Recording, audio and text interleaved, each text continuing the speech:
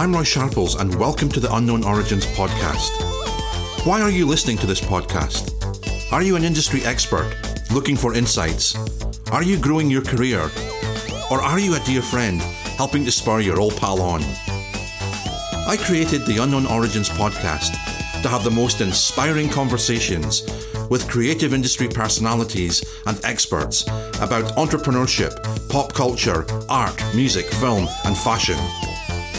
From BBC television to Hollywood movie director, Golden Globe nominee and BAFTA award winner to collaborator with Martin Scorsese, Danny Boyle, Jim Carrey, Mick Jagger and a host of award-winning actors, filmmaker John S. Baird has directed all artistic and dramatic aspects of filmmaking by visualizing screenplays, choosing the cast, locations and production design, and guiding technical experts and actors to bring it all to life.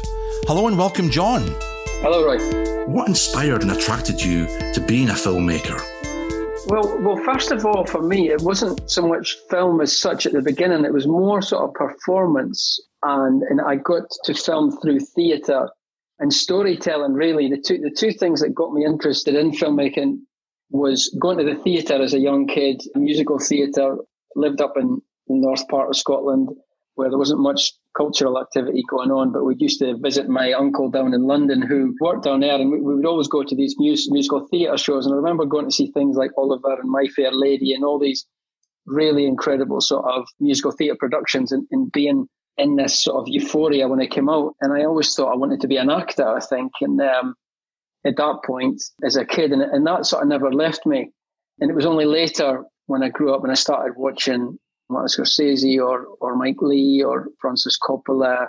Stanley Kubrick was a big sort of influence on me, wanted to be a filmmaker as well. But certainly the origins of it came through musical theatre and performance. That was the first time I got the bug, I think. So what does being a filmmaker mean to you? It's a huge part of my identity now. Because I run my own business, really filmmaking is my life. I don't separate my private life from my work life, because whether I'm on holiday or whether it's a weekend, I'm always reading or I'm always writing scripts or I'm always taking calls about whether it's a movie I'm working on at present or I want to work on the future, or it's a book I'm interested in getting the option for. So really, for me, filmmaking is my whole life and what really sort of defines me. It doesn't feel as though I'm going to work. That's the nicest thing I can say about being a filmmaker. It's when I wake up in the morning, I don't have the dreaded thing that I used to have before I was a filmmaker of, goodness, I've got to go to work now, or I've got to get out of my bed. It's a job that I don't like. It's something that I love, and it's something that I'm very lucky to be doing. But as I say, being a filmmaker is my identity, really. That's great. So from idea to completion, what is your creative process for making films? For example, is it something that you carefully work out in advance or improvise as you go along the pre-production, production, and post-production stages? Or does it just depend on kind of what the project is? I certainly am not one for improvising. For me, it's all in the planning. Yeah, it's all in the... Really, the script is your Bible, and it's about getting the script right. Yeah, I would never go into a production until I was 100% happy with the script.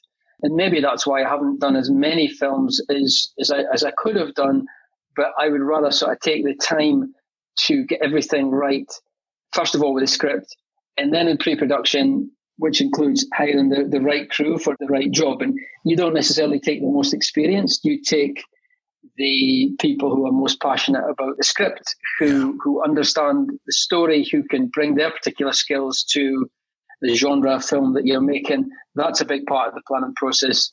Storyboarding the film, for example, you get the script, and then if you're lucky enough to work on a budget that allows a visual concept artist, you'll work with someone and bring that to life to give all the crew an idea of what is in your head and how you bring that forward.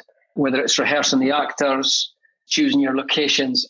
The planning of a film is years in the making.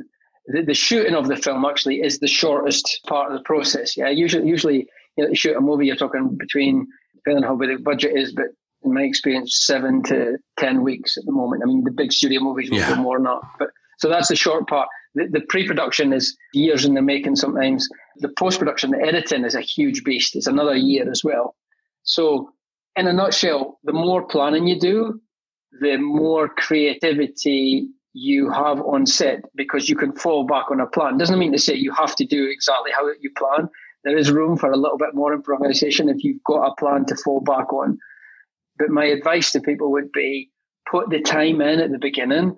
The analogy would be like building a house, you know. Yeah. You want to build the house on the rocks. You don't build it on the sand. You dig a big foundation. Yeah. You don't just throw something up prefab if you have the resources not to do it. You know, it's in the planning. Everything's in the planning for me. Magic takes planning. Although the creative process for movie making may appear magical, especially where ideas can come from and how they are brought to form, the reality is ideas only come to life by doing the work.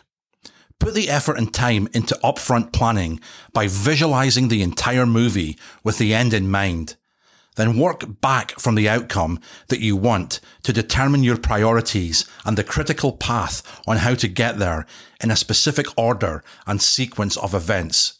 Accept it can and will change. Be agile and adaptive as you iterate and learn, staying focused, motivated, and disciplined. I think the simplest way to sort of explain it is, I always look at it like a teacher would in a class, or a parent would with a child, or someone with a pet. I think that sounds really strange. Someone who's just bought a new pet would, like, if something or someone is looking to you for guidance, they want you to have the answers. Yeah. They want you to have the discipline. They want you to make them feel safe. Yeah. So being a director is, you have to be an uncle, a brother, a psychologist, a coach, a teacher. You need to be people's friends sometimes. You need to be sometimes slightly hard on them if they're not doing what they should be, what they're getting paid to do, and that includes actors as well as crew. You should be a guiding light in this. You're the glue that holds this whole thing together. With actors, it's slightly different. Sometimes they have to trust you. Yeah. They have to trust you. And sometimes they play games. Sometimes they will test you on the first day of production. They'll throw something in there to make sure that you're looking. They'll maybe do a particularly bad take or a bad take on purpose, just to see if you'll let it go. And if you do let it go, they'll question you. Oh, I didn't like that. Why did you let that go? You know, so they want you to be honest with them. Yeah. They want you to be truthful with them, and they want to be able to trust you. It's like any form of human relationship is, if you're being yourself, people pick up on that, right? As soon as you stop being yourself, even if it's subconsciously, people will sniff you out and they will feel uncomfortable, and they'll think, what are you hiding? Why are you overcompensating? What is the issue here? Now, as I say, it's maybe on a subconscious level that you're doing it yourself, that they are picking up on it, but the vibe just won't be right. So the key really is to be yourself. And that includes, if you're not sure of something, asking for advice. I always try and surround myself with the most highly trained crew. So I'll make sure that my director of photography is way more experienced than me. And I'll hold my hands up if I don't have the right idea, and I say, look, you're going to help me with this. I think the most common mistake is you come into a production and you feel as though you have to have all the answers, which is not true. Yeah. You have to be the one who asks the questions, and you have to be humble enough to say, I need some help with this, because it's not a one-man job. Yeah. You know, the crew is a 200-person beast. And you only learn that by making the mistakes, you know. I'm sure when I first started, I had all the answers, and I certainly did not. But it's just like anything in life. It's through experience and listening to people, taking people's advice, and just being true and just being yourself. I think that's the key. What was a little bit surprising through some of the points there is how strong the need to have really good people leadership kind of skills is within that, and to be adaptive and all those other things that you kind of said there around kind of coaching, be a friend. I think that's a trait that I've always seen with you, kind of growing up as well, is like how good you are with people and how intuitive you are within that. And I think that always kind of made you like a natural leader of people. That's a trait I think that always kind of came through on you as a youngster. And then also your natural persistence your ability to really organize and execute and to make things happen, and how disciplined it seems that you've kind of been around the projects that you've prioritized and selected on, because looking at your portfolio, it's incredibly strong. And it's like you've been working with the best of the best, right? So obviously there is a talent there, but also a natural ability through working with people on the projects you have that's built a reputation, and it's gravitated you towards the creme de la creme, and also the creme de la creme gravitating towards yourself, John. So total credit to yourself. That's very kind of you to say. I really appreciate that. A little lump in my throat there. Thank you very much, Roy. I just give you a virtual hug. But no, it's really nice of you to say it. I think I'm not born with any of that. That has been obviously learned through, I think, maybe my family, certainly my mum and the female side of my family especially were very sort of strong and very true and, you know, good people. And I think I've taken a bit off of them on that side. My dad was more of a risk taker, sort of really believed in himself and was never sort of intimidated by going for the big picture. He obviously made a lot of mistakes. I think my parents were older than most of the other kids as well. And I think maybe having their experience and looking at what happened with them maybe had rubbed off. But it certainly wasn't something I was born with. It was something I had learned. Whenever there's a project that comes out, whether it's a film or there's a news of a film or something, all I'm concerned about is the local Aberdeenshire press going to cover it. It doesn't matter to me if it's it doesn't matter to me if it's the Times, if it's the film magazines, if it's TV. I don't care about that shit. You can keep all that, because I want to make sure that people back home see that I have represented them in a way where I'm trying to reflect good on where I grew up. And I'm still so concerned about what people think of me back there compared to everywhere else. It's a really strange thing. There's actually something happening in 3 weeks' time where, you know, our town that we grew up in, Peterhead, has not had a cinema for 30 years. That's right. Yeah. And they're just opening one. They're opening a multi-screen cinema. They've invited me up for the first night, the opening night, so I can do a little opening thing with it. So I'm going up to do it. It's a drummer's corner. Oh wow! And it's actually the location of it. And it used to be, it was a bingo hall, and it was all sorts of different stuff. Back in the 50s, it was a cinema. It was where my mum and dad had their first date in 1952. Wow! So it'll mean a bit. But no, as I say, I'm far more sort of interested in how I'm perceived up there than anywhere else.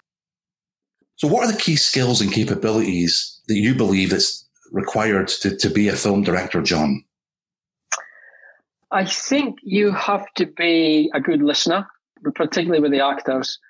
They'll have these insecurities and they'll have these ideas, but sometimes you need to work out what they're really meaning. Yeah. Because they'll maybe say something, but they're meaning something else. So you need to really listen and try and, you know, you got to be a problem solver and work it out. And as I said before, a bit of a psychologist to really sort of soak up what is going on. You obviously need to be a storyteller. I think something I always say to people who are aspiring filmmakers is, can you tell a story? And it's quite a brutal thing. If you can't sit down with your family or your friends and tell them a story, just tell them a story. It doesn't have to be a complicated story, just a story. If you can't sit down and tell them the beats of a story and keep them engaged, then you're maybe going to struggle a bit more to be a filmmaker, because it's all about storytelling. It's forget about the visual language or forget about anything else. It's being able to know the beats of 3-act structure or 4-act structure sometimes or whatever. And storytelling is not a rocket science. There's a lot of smoke and mirrors obviously put around it. Isn't it amazing how you can do this and that and the other? And it's not really. It's just about telling stories. So I think that's a key thing. A well-told story engages the mind, heart and soul by conveying purpose and meaning that help us understand ourselves and find common ground with others, turning what we see into insights that spread.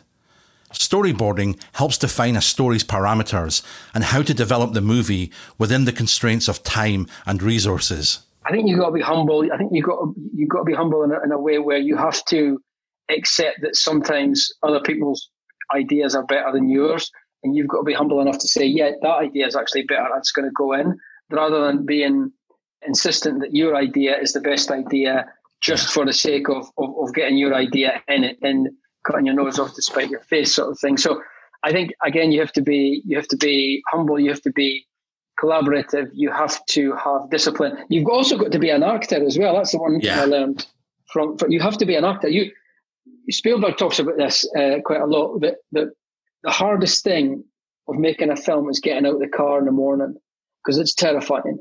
You turn up in the morning on set, and there's 100, 200, 300 people waiting for you. They're all waiting for you for an answer. They all want an answer from you for something other, whether it's costume, makeup, sound, lighting, props, whatever it may be. They all want an answer. And even though you have major panic inside, or you have got no idea, the costume designer walks up, John, you want a red tie or a blue tie? Red tie. Okay. Yeah. Maybe no idea what, but give them an answer, right? Yeah. Give them some direction. You can change your mind later. Go, you know what? I think the blue tie is maybe a bit better. But if you stand there, what do you think? Red tie, blue tie. You'll get crucified, because people will pick up on that. You have to be decisive. Yeah. As I say, you have to look as though you know what you're doing. Yeah. Nobody really knows what they're doing.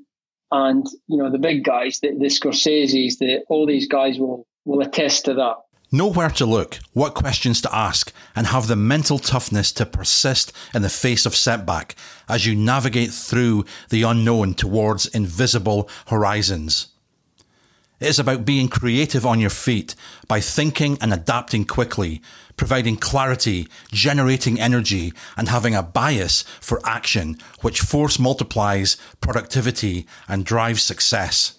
So from working with people like Scorsese, Danny Boyle, Jim Carrey, what were the key observations that you made of them around their kind of craft and how they got things done? All very different. Yeah. Danny Boyle and Martin Scorsese are miles apart in their approach. Both very justified and valid, but very different. I think both have an incredible energy. Yeah. Those two guys. But I think like Scorsese, for example, he's Italian, obviously, but he's Italian descent, and he will take time. Yeah, he will take time. He will take time and discuss things in the finest details, and go off on tangents and tell you about these incredible stories, or reference these incredible films, and give you this, and have everybody almost like the class sitting around listening to this story, on set, and he'll do this, and he's a real enigma, when you work with him, he's a real enigma. Somebody like Danny will turn up, he'll have no entourage, he'll have no assistant. He'll just come. He's one of the crew. Literally, Danny will sneak in, and he's one of the crew, and he'll just go on with it. And he's real sort of man of the people. Both Academy Award winners, right? Both of these guys have won Oscars, but with an incredibly different approach to filmmaking. Danny more grounded in sort of not so much of film royalty as Mr. Scorsese, who is in my opinion the god. Yeah. As a filmmaker, you don't need to meet these people to learn from them. You look at filmmaking. You look at their movies, and then you see how they make films.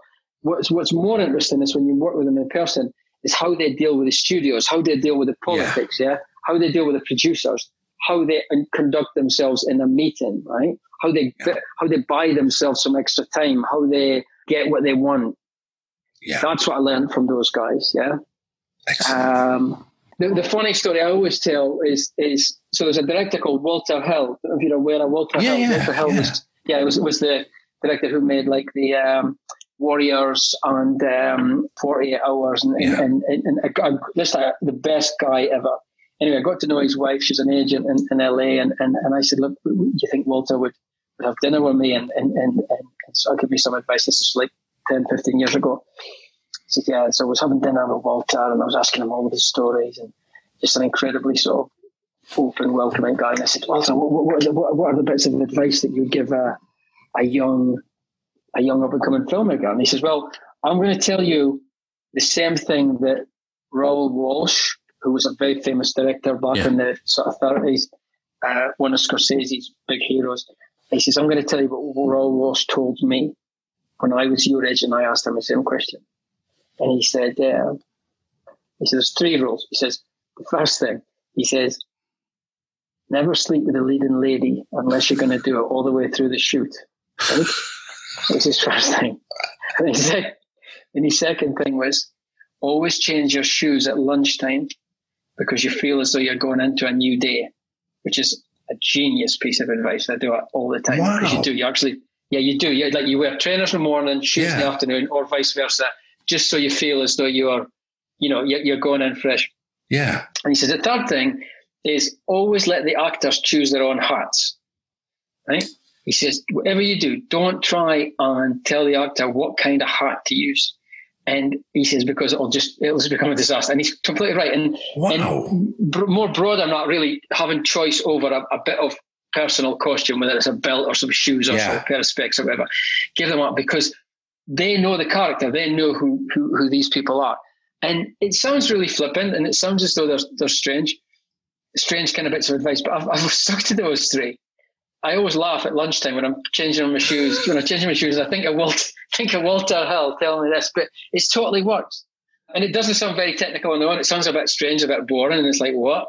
But those are the kind of little tidbits you pick up from these guys, and you think, it's gold, you know? Stand on the shoulders of giants by surrounding yourself with the industry's best talent, seeking their counsel, capitalizing on their strengths, expertise, and insights by putting it into action as a collective unit and fostering a creative atmosphere that nurtures talent to create without fear. So you've got your rear view mirror, John. You're kind of looking back upon your kind of career to date. If you were 18 again now and you know what you do now, what would you do differently, if at all anything, in the context of what are the lessons learned in terms of the pitfalls to avoid and the keys to success that you can share with aspiring filmmakers? I made so many mistakes as a young kid because I never had a clue of how to get into filmmaking. I don't have any connections in the film industry. I didn't get into the film industry till I was 26 years old. Yeah. And I made tea and coffee for people for 2 years before I did anything. Yeah. So I was very late getting in. So my advice would be start as young as you can. My daughter's 10 years old. She wants to be a filmmaker.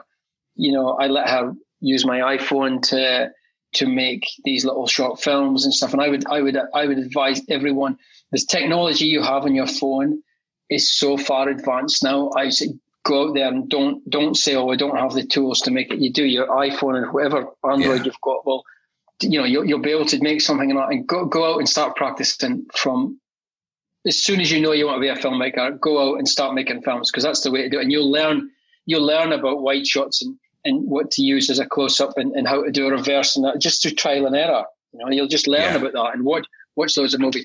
I'd say the biggest mistake I made was joking around for too much and not being serious about doing the work or getting experience or doing it. I wasted a hell of a lot of time as a young kid. Now, maybe you could turn around and say, well, if you hadn't done that, would you be the person you are now? And you appreciate what you've got now. So maybe that's the balance. But I think if I had my time again, I would have started a lot earlier, and I would have, tried to get more experience and pushed myself a little bit harder as a youngster, because I was walking in the wilderness from my early 20s. I had no idea what was going on at all.